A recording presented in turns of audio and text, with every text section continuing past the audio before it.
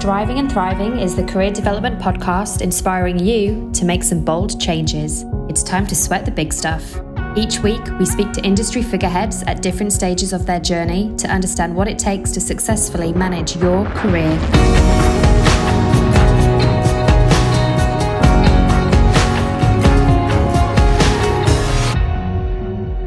I'm your host, Laura Johnson, and today I'm lucky enough to have Tim Griffiths as my wonderful co-host. Today we're thrilled to be joined by Keela, Employer Branding Leader. To get us started, can you tell us a little bit about your career background and your current role? Yeah, sure. So as you can hear from my accent, I'm from New York City. I graduated college, or uni as you call it here, in 2010, and I was selected to be part of I guess what you'd call it now is a grad program at Xerox. It wasn't really called that then. And I had full-time employment right out of college, which was really rare for my friends. I went into sales environment, loved it, but like super cutthroat, a bit of a boys club, but I loved work. And I think maybe like 2 years into working there, one of my friends was a recruiter at a tech company. And she said, "We're looking for more salespeople. Would you want to apply?" And I thought, no, I love Xerox. I worked here every summer in college. I thought that people stayed at the same company forever because that's what my mom did. I just had no idea. But I applied, went for the interview. And at the first interview, this guy came to the water cooler with like blue hair, tattoos, wearing jeans and a t-shirt, Converse sneakers. And I thought, oh my God, people can be themselves at work. This is crazy. This is insane to me. Needless to say, I took the job and actually grew at that company, raised my hand to take on a few other opportunities there, which turned into digital marketing, community management. Actually met my husband there when they acquired an Australian company. So I met him on his first day, married him. And we came to Australia about 7 years ago. And I found it really hard to get work. I'm actually really vocal about this. My first year, applied for like 26 jobs, only was able to interview at 2, one of which was Australia Post. And I started on their social media team, grew the consumer brand social media leadership team. And this woman by the name of Rebecca Houghton tapped me on the shoulder on my second day and said, "We need to do an audit of our career assets, our career website, our social media. Can you help me do it?" So I did this little neat package for them, presented it, and then didn't hear back for a few months. Then I got tapped on the shoulder by this lady, Rebecca Houghton, again, 6 months in. And she said, "We're doing this thing called EVP. Would you want to be part of this working group?" So I had no idea what any of this was. Still thought she was this crazy HR lady that kept asking me to come to meetings. And I'm so happy I said yes, because I was part of the research for the EVP. 6 months down the line, she taps me on the shoulder and says, "Great, we've got all this research. We need somebody that knows what to do with it now. How do we put it out into market? Do you know anyone?" And what she was really asking was, "Do you want this role?" But I was really naive and just had no idea. But I said yes. It turned into a secondment that quickly turned into a full-time role, which quickly turned into growing the team to 5. After my first maternity leave, went to RMIT to do the same thing there, build the team. And 2 years later, I'm still there growing employer brand for RMIT University. So that's 11 years in a few minutes. Wow. That's a whirlwind. Yeah. I love the employer branding side, particularly because I think it's such a hot topic right now. And it's something that people are really paying attention to. I think especially over the last few years with everything that's happened. Before COVID, it was like, how do we get the right skills? Now it's like, well, we can't ship in skills. So what do we do about it? And people are really paying attention to what they're saying about companies and who they are and how that comes through. I guess being so early on really at Australia Post, how did, any key learnings there that you can share with everybody around it? Yeah, I think what we learned at Australia Post was a truck driver once out of work is very different than top digital talent. And you need to treat people in a very segmented and personalized way, just like you would with any type of marketing. Because I come from consumer world where you treat everyone very differently.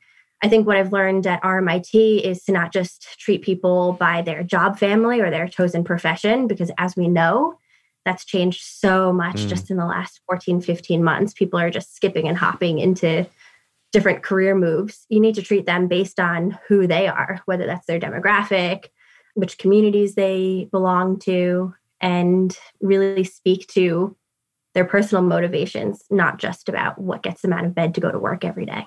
So on that, so for a company that's just looking at employee branding and hearing that and being like, where do you even start? Like, that's so much. Where would you start? What would you say to that? Like the way that I train the talent team is to just ask better questions in the hiring manager brief. What I'm loving is that in the last 4 months, there's been so many employer branding roles out in market, whether it's at the specialist level or manager level, and you end up saving a ton of money having somebody in-house managing it. But for businesses that can't do that right now, just getting your recruiters to ask the hiring manager, why do you choose to work here every day? If you've thought about leaving, why? If you've thought about looking at other jobs, which websites are you using? If somebody were to join, what would you say to them? Why should they come here? And it's just asking those kinds of personal questions, but you end up attracting people for the right reasons instead of it just being for a position description or key selection criteria. I love that. That's great advice. And just makes so much sense. Just asking questions about who someone is. That's EVP research. Like everyone tries to overcook it, but it's asking. Is it like EVP 101? Sorry? EVP 101. Ask exactly. questions. Why did you join? Why do you stay? If you're thinking of leaving, where are you thinking of going to?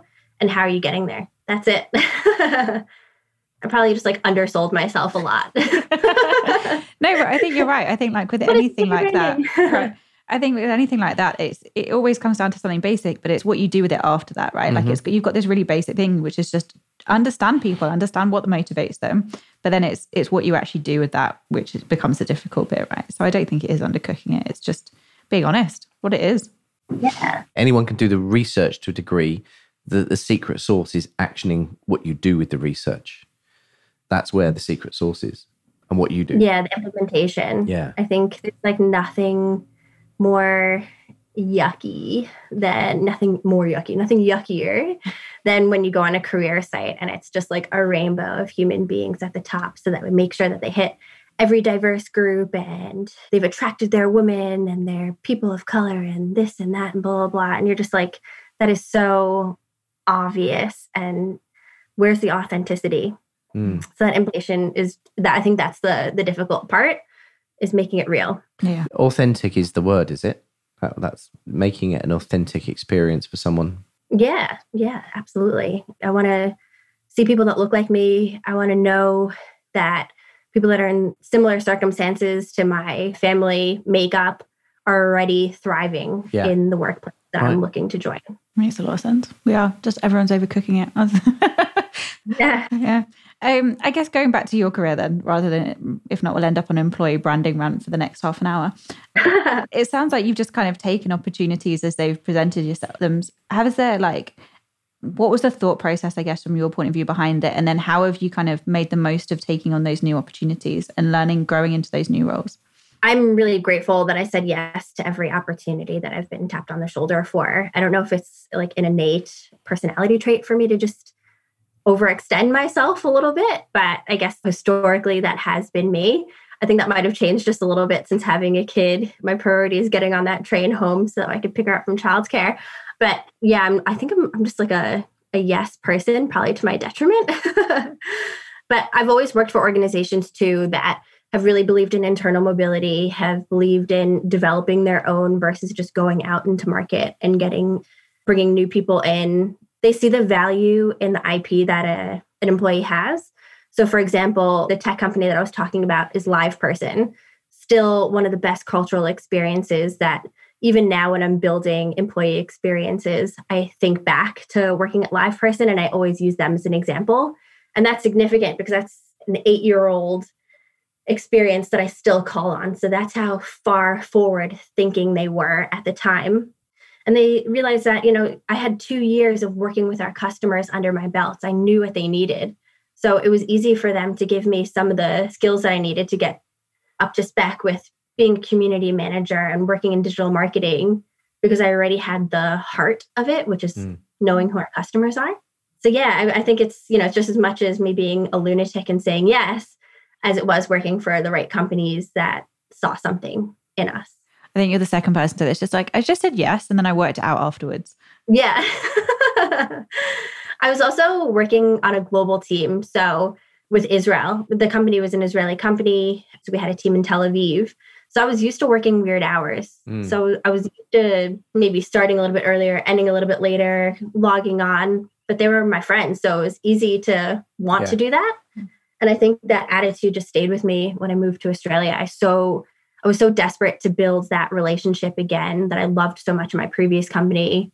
Immigrant in a new country. My only friends were my then boyfriend, who's now my husband, his friends. So I was desperate to make my own way. And I think that probably played a role in saying yes to a lot of stuff. Absolutely. I guess, what would your advice be if you could look back and there's someone that's now starting out in kind of employer branding or something similar to what you're doing? What would you give it as a piece of advice for those guys? I would just soak up all of the free resources that there are. I saw that you just released Andrea Kirby's Strive In podcast this morning. So I haven't had a second to listen to it yet, but she is incredible. Her events are awesome. She always has the best people. And this talent community, we are incestuous and in love with each other, but there's so much sharing. So just get a part of it. I think Hung Lee is also incredible. His weekly newsletters, he's got the live sessions that you can tune into.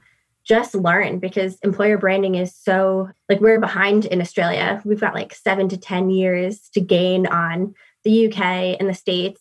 So there's just so much stuff that you can learn just by getting these free resources. Yeah, I am a big fan of Andrea. You'll like her podcast. There was lots of editing, as she'll tell you. I wonder why. I feel like she probably cursed as much as I do. I think it was that, and her kind of different rants about different things. But it was great. Yeah, I do. I really want to get hung on to a podcast sometime soon, because I think just how he's built his community and how open he is about things. Just even now, he's kind of recently split the newsletter, but is telling everyone how he's doing it as he's doing it. Yeah. So it's you're really on that journey with him, not just in terms of content, but in terms of how things are going. And I find it really, really invaluable. I think that's the best kind of leader and industry leader and actual people management type leader, is when you get one version of somebody. And I know that the Hung that I see at a pub is going to be the same that I read about in a newsletter, is the same that I see on Facebook, is the same. And it's the same with Andrea and so many more leaders that we have in our community. You just get one version. It's so refreshing. It's going back to them being authentic again. Yeah, absolutely. It's just one version of somebody. And also because I haven't heard the podcast, I haven't heard any of her rants today, but she just keeps it real. And I think that's so cool. She'll tell you exactly how she feels. Yeah. And we all need that sometimes. Yeah. It's the Australian way, just being casual. I love that. Yeah. I think that was an interesting bit on her podcast, actually, saying taking that Aussie kind of personality trait when she first went to the UK, and she didn't realize that things would be quite so different. So she walked into a law firm and was just really kind of forthright and honest with people, and said everyone just kind of stared at her who is this woman and why is she talking to us this way? This is fiery redhead. Right. But I think I would have loved to have been a fly on a wall in that situation. I imagine there would have been complete whirlwind, and no one would have experienced anything like it before, and it just all kind of stared at her. But she said in the end, that's exactly what worked for her, because she just was who she was, and it didn't matter whether she was talking to a receptionist or a partner. It was, we're going to treat everybody the same way and speak to them the same way. Yeah, I think she built her castle there. And I remember a few years ago when she moved back, the reverse culture shock that she had coming back after having this vast network in the UK and Europe, and having to grow that again. And it just feels 5-6 years down the road happened in a flash, because she's built an empire here. She really has. Amazing. Yeah. This is the Andrea show. I know. So we'll just find out. I'm going to send her this clip later. All right. Going back to your career, looking back at it now, do you think you'd do anything differently if you could do it again? I would be careful who I ask advice from. And I use that in my personal life now, not just in my professional life. But everyone has their baggage. Everyone has their story too. And not everyone has had the same experiences as you. So, for example, when I was thinking about moving to Australia, my family absolutely lost it. They couldn't believe that this nice Jewish girl from New York City was going to move for this Italian guy in Australia that she only knew for a year, blah, blah, blah, blah. And I had the same experience when I wanted to leave Xerox, this multinational, huge organization, for this like little tiny tech company that my mother had never heard of. And so asking my mom, who had been at the same law firm for 27 years, what her perspective was, of course she said that I was crazy for doing it. But because I said yes and I took that leap of faith in so many situations in my life, I'm here today. And it's just, you got to be careful who you ask advice from. Or who you listen to. Yeah, I guess you can take advice. It's whether or not you put it into action, right? Absolutely, yeah. Yeah. So I guess on that, what do you think, if you had to sum it up, what's the best and worst advice that you've had? Ooh. I feel like we're going to get really deep and personal here now. Yeah, don't name names. Worst advice. Yeah, no, probably the worst advice would be to stay at Xerox. While I loved it there, I don't want to like get like a defamation lawsuit sent to me. I loved working at Xerox. But if I would have listened to my mom, I would have just stayed there and I would have been on the same career trajectory in sales, which is just so different than what I've been able to build here. Never would have met my husband, never would have tried 2 or 3 different career journeys just mixed into one. And employer branding, what would that be? I wouldn't even know that it existed. I wouldn't be this weird HR lady. Yeah, I think the sales to marketing to HR is definitely an interesting journey. Yeah, absolutely. Yeah. But definitely, it feels to me some similar kind of traits going through, just exactly what you're saying before about just really understanding who you're talking to and why you're talking to them and what matters to them. Like it's essentially kind of sales, marketing and HR, isn't it? Like it kind of just feeds through. I remember having a meeting at Australia Post with one of like the heads of HR, and now I feel like a total dick for saying it. Like I constantly replay this meeting in my head, probably weekly. And I remember telling her like, oh my God, this is what you do in HR? I had no idea. I thought you like hire and fire people. And she was like, yeah, you loser. You know, we build these experiences. We do this. We've got diversity and inclusion, yada, yada, yada. And I just remember that day of just having this awakening of, holy shit, that's what HR is, or at least what it could be. And we've got a lot of work to do to change that perception in the market of what human resources actually is. I think your perception is the pretty standard perception, realistically. Yeah, absolutely. Yeah. Like, I think it is. It's just like, that's the department that tells people off. And if HR asks you for a meeting, you're instantly like, oh, what did I do? Am I going to lose my job? What have I done? And it's not the other stuff that once you get into it, and some companies like in Australia Post are a great example, they're doing so much more around that. And they're really just trying to tailor experience. Like you say, what did someone explain it as the other day? A colleague experience, which I really liked. And I like the idea. Yeah. And I like that kind of idea of colleague experience. So I think that's the bit that people miss and you don't think about. You're just like, oh, HR are going to tell me off or they're going to fire me. Yeah, like make a policy that I don't actually fit into. Yes. And then tell me why I've broken it. Yeah. Have you had any career mentors along the way? Yeah. So I've had, obviously, Rebecca Houghton. She was obviously she helped me get these opportunities in employer branding, became my direct manager. And now in the last 3 years, she started her own business. While I'm not like formally part of her coaching program, she is somebody that I always rely on because she's helped me grow in this industry. But then there's people that I also aspire to be, as creepy as that kind of sounds. But Christine Corbett, who's now, I think at AGL, she was at Australia Post and she was the chief customer officer when I was there. When I was part of the social media team, I helped her build her social media presence on Twitter and LinkedIn as well. But she's just somebody that always was so well put together in the media. Like physically, she just was always dressed to the nines. And then when you actually peel back and understand her family life and her professional life, she started at Australia Post as like in her 20s working on the PR team and worked her way up for 20 plus years to get to the C-level. And she didn't stop until she was at the very top. She was even offered the CEO role before Christine Holgate had joined. And I just thought that was such an incredible journey to think about the internal mobility that one person had gone through. And she's also a mom of 2. You know, she's got the family life. She's got a husband. She's trying to make it all work, plus the responsibilities of working at one of the largest organizations in the country. And I just always thought she was so impressive. And what I love about her is that she like still like knows all the little people, you know, like even on like my birthday on LinkedIn, she'll still like send me a message like wishing me happy birthday or checking in to see how I am. And that like means so much more to me than what she could ever know. So yeah, that's my little story about Christine Holgate. Christine Corbett. I love those stories though, because I think going back to it, like we were saying before, part of the reason we did this was to kind of highlight different people's career journeys and that there's so many different ways to the same thing. And I think that's amazing. You can imagine PR grads, sitting in those roles, kind of looking around, especially an organisation the size of Australia Post, knowing that someone has then got to C-suite from going from where they were must be incredibly inspiring, but also just show you what is kind of possible and what you're capable of. Yeah, I think not no one, but like people in our generation and the younger generation would like rather roll over and die than be at the same organization for 20 plus years. Let's be honest here, 2-3 years, they're ready to see how much more money they can make, what the next job title is that they can get. And I respect that. But just knowing that you can put in the hard yards now and it pays off and you can be part of the C-suite if that's your dream, seeing somebody do that and have a family, that's always been really attractive to me.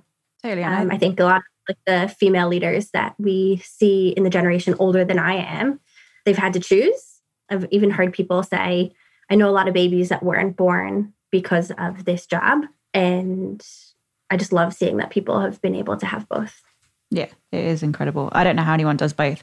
I struggle to do my washing each week and have a job, let alone keep another person alive. Like I genuinely don't know how people we don't know what else is missing in their lives. I don't know. Maybe they don't do their own washing, but true. But I think outsource. Yeah.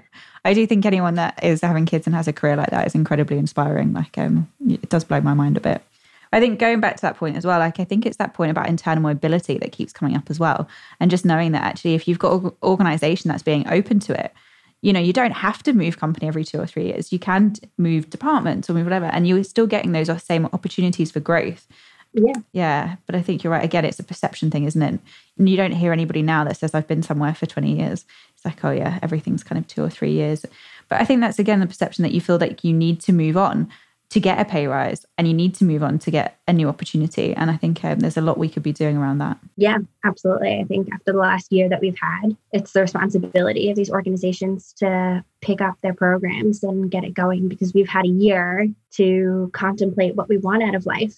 And there's going to be so many people leaving. I mean, we've heard it like every day the last few weeks. There's been reports coming out about how it's like a talent first market, blah, blah, blah. And that was my experience, even just finding the replacement for my maternity leave for a 15-month contract, when normally they're like less than 12-month contracts.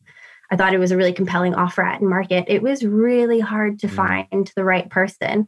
And we did. It's a happy story, but it was much more difficult than what I would have thought, because there's just so much choice out there.